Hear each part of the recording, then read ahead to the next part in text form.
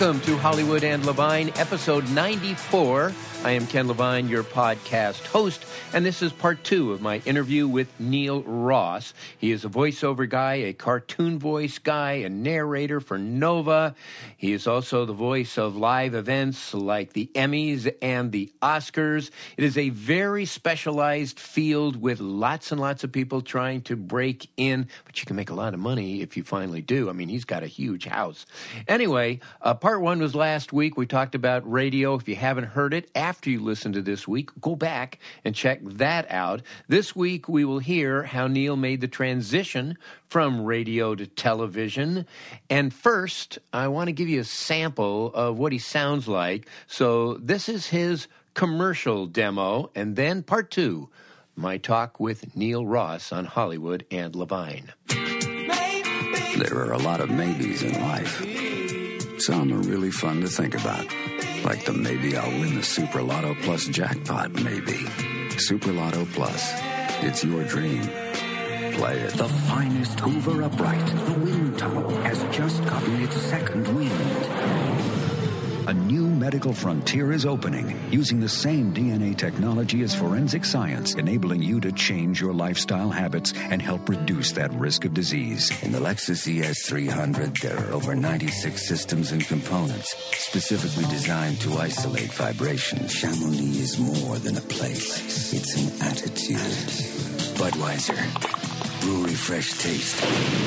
Strictly enforced. Great cheese comes from happy cows. Happy cows come from California. They come from beyond cyberspace. A viral nightmare turning computers into slaves. All right, 4th and goal. They've broken the huddle. Spar stepping up to the line, set back in motion. Here's the snap. He drops back under pressure, scrambling. Spar's flushed out of the pocket. He's got a receiver in the corner of the end zone. Here's the throw. Snickers play for peanuts. Eat Snickers, win money. And players are not responsible for prizes. Another rollback saves the day by saving you even more. Walmart. Always low prices.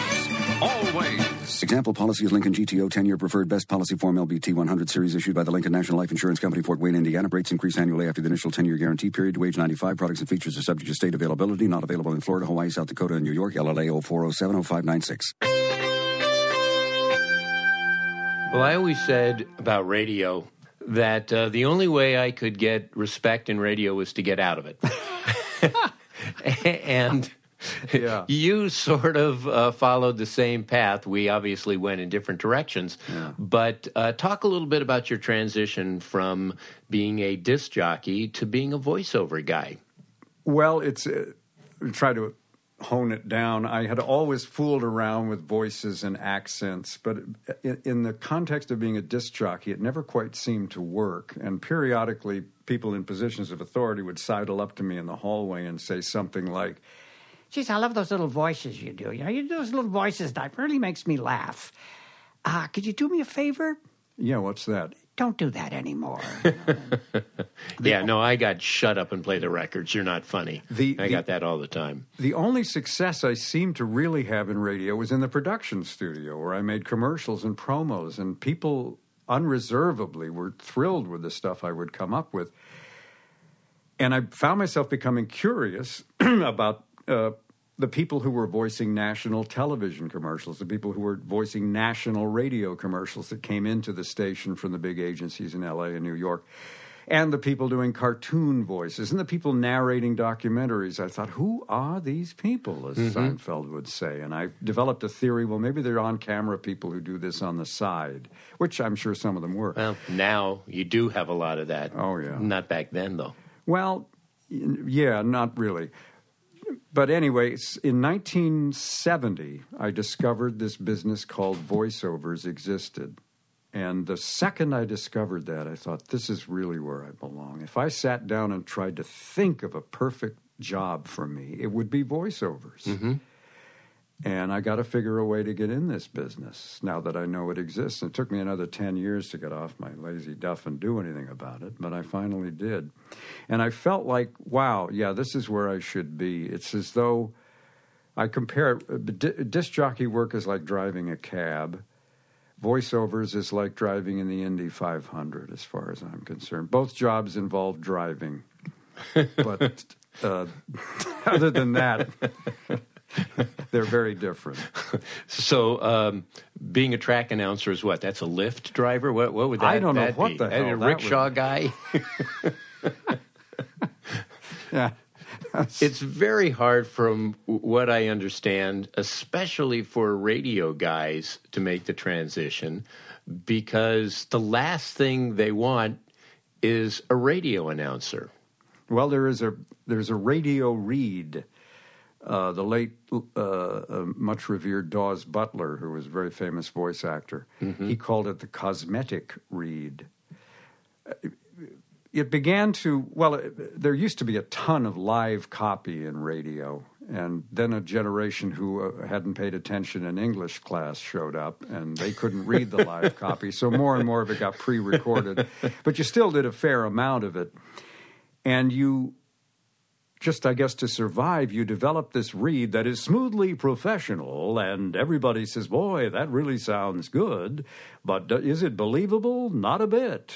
Because it's a radio read, and I can be reading this piece of copy, and it sounds just fine, and I'm thinking, now I get out of this dump about 6, I'll go over to Bob's Big Boy, and then I'll call so-and-so, and meanwhile you're reading this thing. Right, and the listener thinks, sounds fine. You have no idea what you're reading. Yes, and I know that well. The people that make commercials, that is the last thing they want.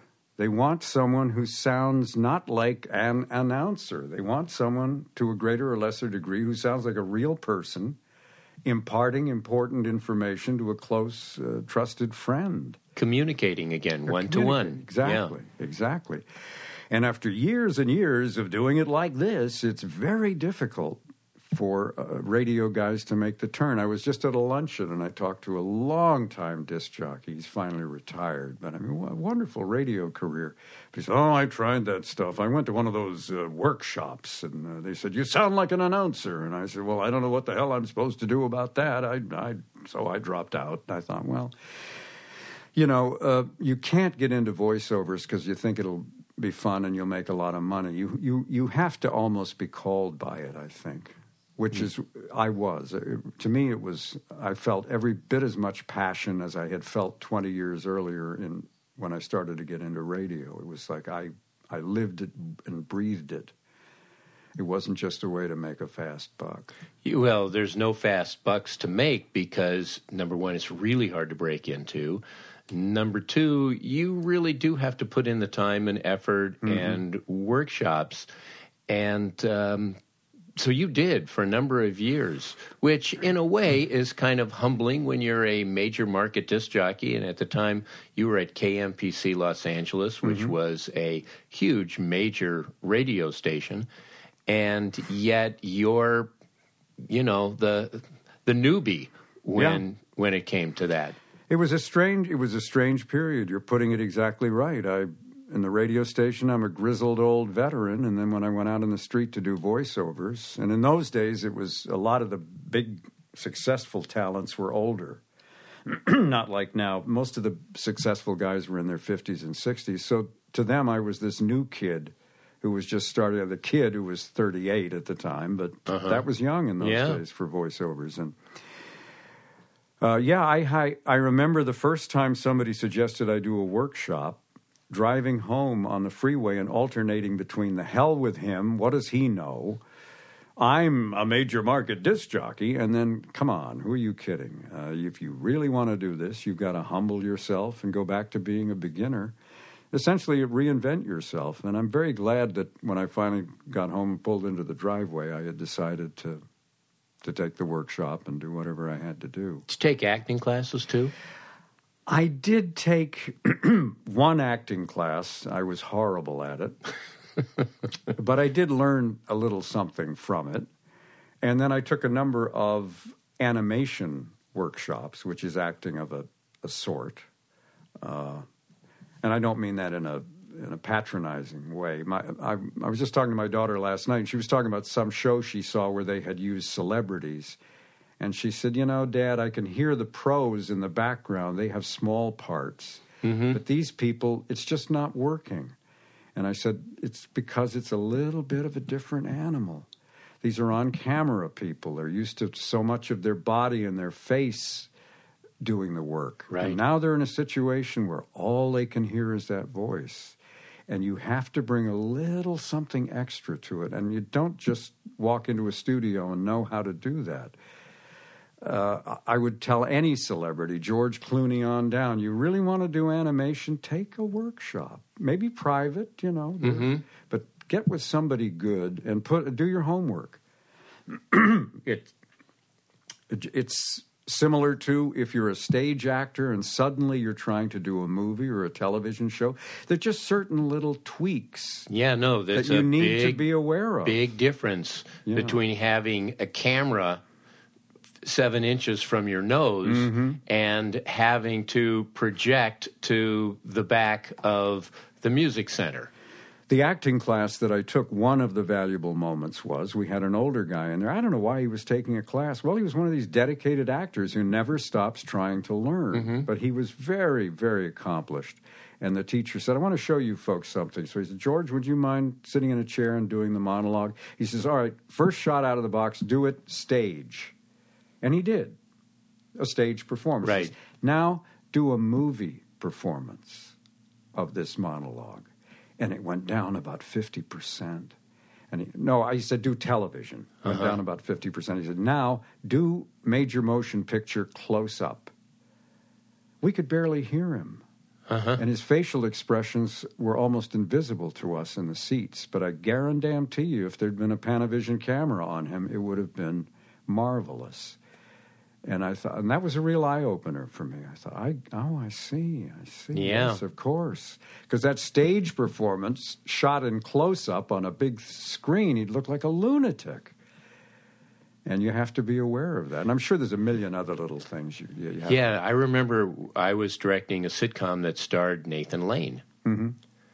And Nathan was so used to the stage that his performance was very big, and it was difficult for me because I'm going, God, how do I tell Nathan Lane? The guy has Tony Awards, The guy's been directed by Mike Nichols. How do I tell Nathan Lane, dial it back a little bit? The cameras are going to be right over here. Yeah. No, it is a different animal. How important is the voice itself? It depends on which area of the business you're going for. If you're going to do movie trailers, you have to have what I call the obscene phone call voice these days. It's, coming soon to a theater near you. What are you wearing?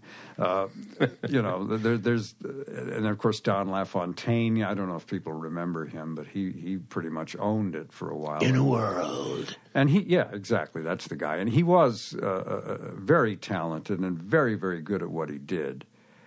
But if he had not had that extraordinary voice, he simply would not have had that career. No matter how good his read was. But then you get into, like, other products that you're selling, and they want an every man or every woman sound. So a guy who, I went down and fine. They're perfectly fine with that. And, of course, if you're going to work animation... you have to be versatile with your voice. You got to be able to go high, and you got to be able to go low, and everything in between. So it'll certain jobs where they say, well, we want the in a world guy. I go, why did you call me? But as I say, it just depends on what the project is. But it is not mandatory. Okay. So there's a chance for me to sell Taco Bell. Absolutely. Yeah. Absolutely. Okay. All you got to do is beat out those 500 other guys. That's right. No problem. Which brings me to rejection. You audition over and over and over again. How do you deal with what is constant rejection, even in a successful career? It's kind of like, the ball player that hits 300 and he makes out 70% of the time. Yeah. How do you deal with that? Because it's constant. Well, the best advice I ever got, I can't remember who told me this, but it was wonderful advice. He or she said, do the audition as if it's a job, and then forget about it as quickly as possible. because if you sit around and obsess over these things, you'll drive yourself crazy. In the book, I mentioned that I kept records pretty much my whole voiceover career, just calendars that I would write on. But I could go back and I could see how things were going. When I was absolutely red hot, the best part of my career, I would average one job for every 11 auditions. Wow. And that's the best, that's as good as it ever got. And I have had periods where I've gone over 100 auditions without booking a job. And it's hard not to beat up on yourself. Yeah. So, also, is it difficult? You audition for something, you don't get it.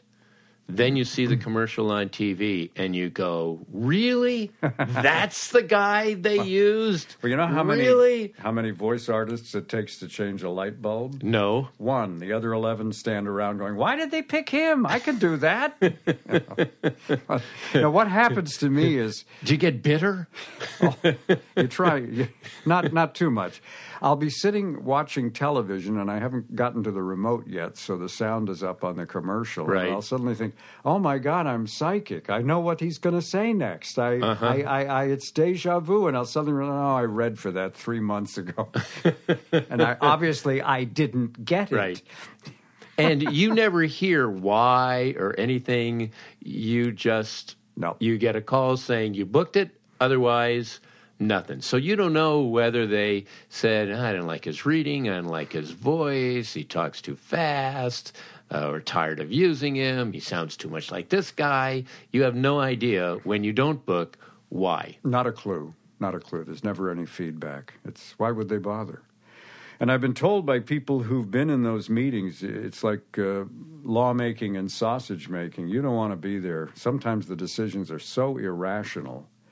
I have talked to people who run casting services, and I've said, do the buyers end up picking the person you would have picked? And she, on a couple of occasions, they've said to me, no, absolutely not. In a lot of cases, they picked the worst person, somebody we weren't even going to send because we thought they were so bad, and that's who they want. So it really is no reflection on you. But it's hard not to take it personally. As I said, you look at the calendar, you go, my God, I've done 100 auditions and nothing. What's going on here? So you audition for something, you don't hear, and all of a sudden 2 months later, you book the gig, and you go in and you go, what did I do for this particular audition that they liked? I have developed a pretty good amnesia when it comes to auditions. Either that or my brain is going sour on me. But lately I will get a call or an email, hey, you booked the blah, blah, blah. And I'll go, the what? Did I read for that? Yeah, don't you remember? No, it's all gone. All gone. And you just hope the hell that they've brought the audition with them, the buyers, and they can play it for you. Yeah. And they go, oh, yeah, that. I remember now. I remember. But sometimes they don't. And it's, remember that wonderful read you did 6 months ago? Duplicate that. Do you have it? Well, no.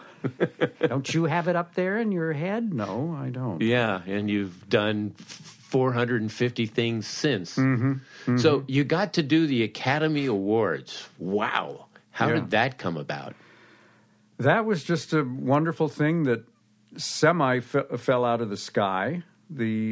I guess they were looking for a male voice because it was actually a two-person announcing team that year, and they kept Randy Thomas, who had already done it for, I think, 5 years running.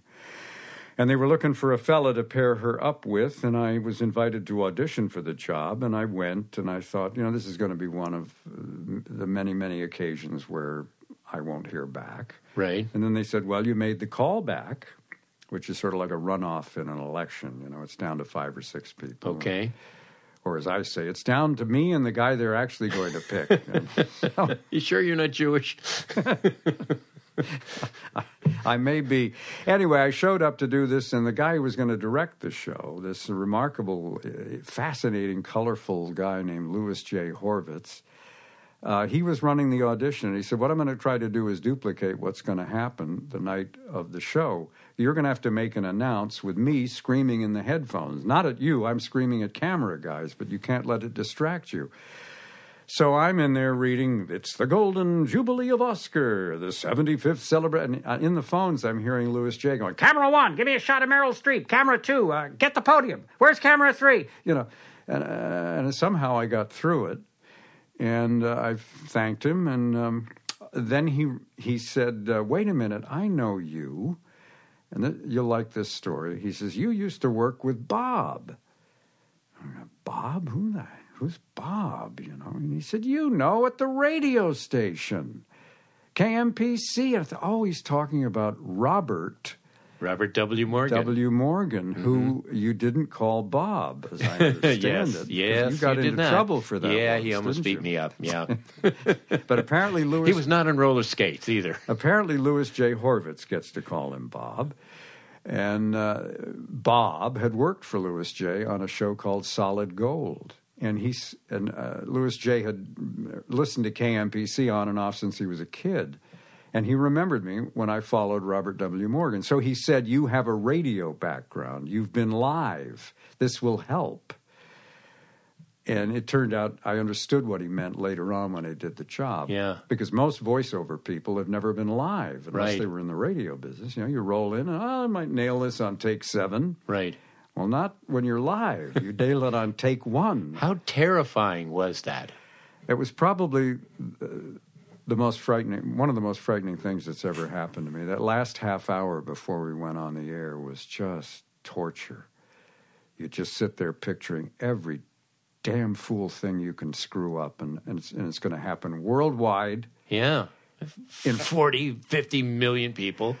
In front of an audience of the cream of Hollywood. Right. They're all sitting there. Right. And you just think, how the hell did I get into this situation? and thank God we got through it. I don't think we fouled anything up that I'm aware of. Uh-huh. But boy, I'll tell you, it's as I said, it was one of the most frightening things that's ever happened to me. So where is the announcer's booth? Huh? Are you like in a little closet somewhere? Where are you? Well, you picture all kinds of things in your mind when you say the announcer for the Academy Awards. Yeah. And you picture yourself in a tuxedo, perhaps just off stage or in some magnificent sound studio somewhere. Uh-huh.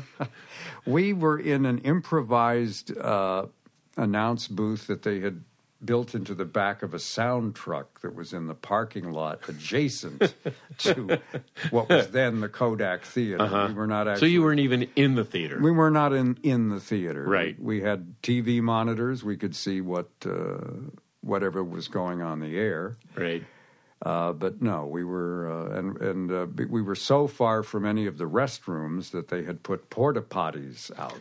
Because we were not the only people back there. There were the satellite people and I don't know who all. There were a number of vehicles parked there and a number of people. So we had these 4 porta potties for our convenience. And my wife, a couple of days in, said, so what's it like working the Academy Awards? I said, it's like camping with movie stars thrown in. So let's talk a little bit about the book, Vocal Recall, Life in Radio and Voiceovers. What prompted you to write the book? Well, I did an appearance. There's a wonderfully talented guy named Rob Paulson. He's probably best known for Teenage Mutant Ninja Turtles or the Animaniacs. He was in both of those shows.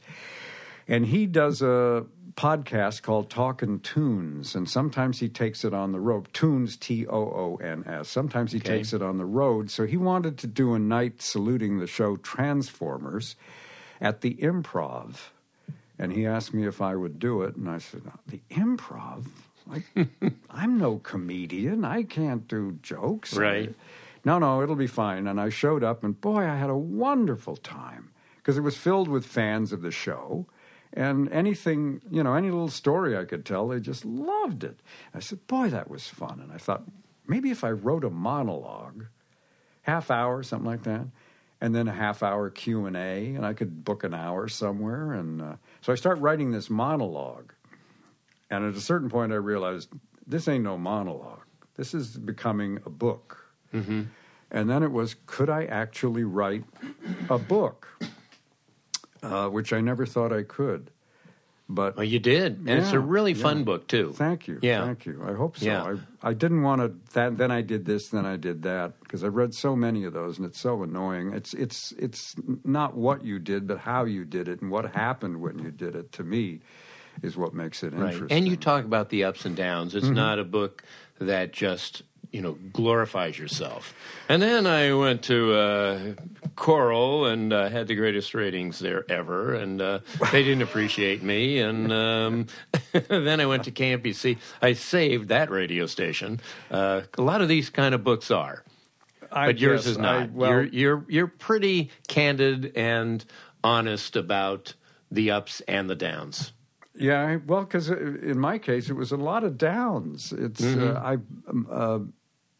an old friend of mine who had a wonderful radio career. I remember him saying to me at a certain point, I was telling him what was going on with me, and he just said, "You have the worst luck of anybody I know."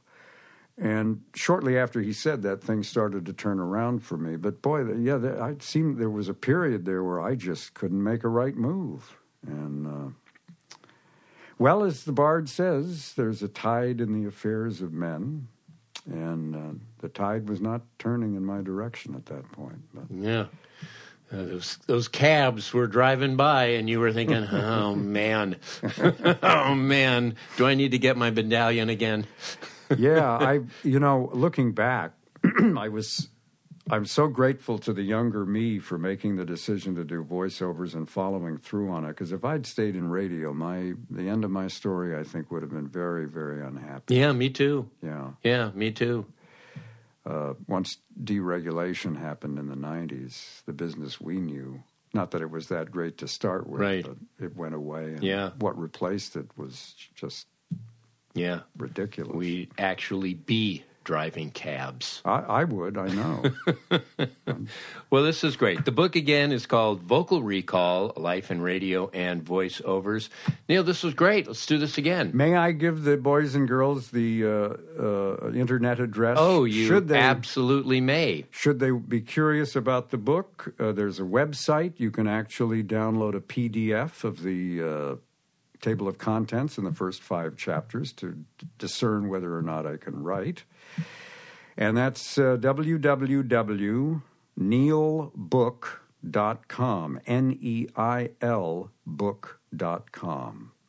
Now, are you going to do the audiobook, and are you going to actually voice it, or you're going to let me voice it for you? Well, I wish I'd known you were available, but it's already done by me, although I won a highly competitive audition to get that job. I was totally impartial. It's available in print, it's Kindle, it's PDF, it's audio. If there's some other format I'm not aware of, I'll record it in that. Yeah, he'll come and read it for you live. Actually, he'll yes. sit in the back seat. I will read to you in bed the entire book. It's $1 million, but I only need one customer. Yeah, well, it's a fairly long book though, so. You're going to have to be there at least 3 or 4 nights. That's all right. That's okay. For $1 million, you're just have the check ready. Thanks very much, Neil. Thank you, Ken. I very much appreciate it. I'd plug the book again, but that would be overkill. Thanks so much to Neil Ross, also to Adam and Susie Meister-Butler, and to Howard Hoffman. Should you wish to get in touch with me, and I will write you back, my email address is hollywoodlevine@outlook.com. Once again, that's hollywoodlevine@outlook.com. Follow me on Twitter, won't you? @Ken Levine. I'm also on Instagram, Hollywood and Levine, and I would sure love a 5-star or even a 10-star review. It would just make me very happy. That'll do it for this week. Back with more next week. Thanks so much for listening. I will talk to you then. Bye-bye.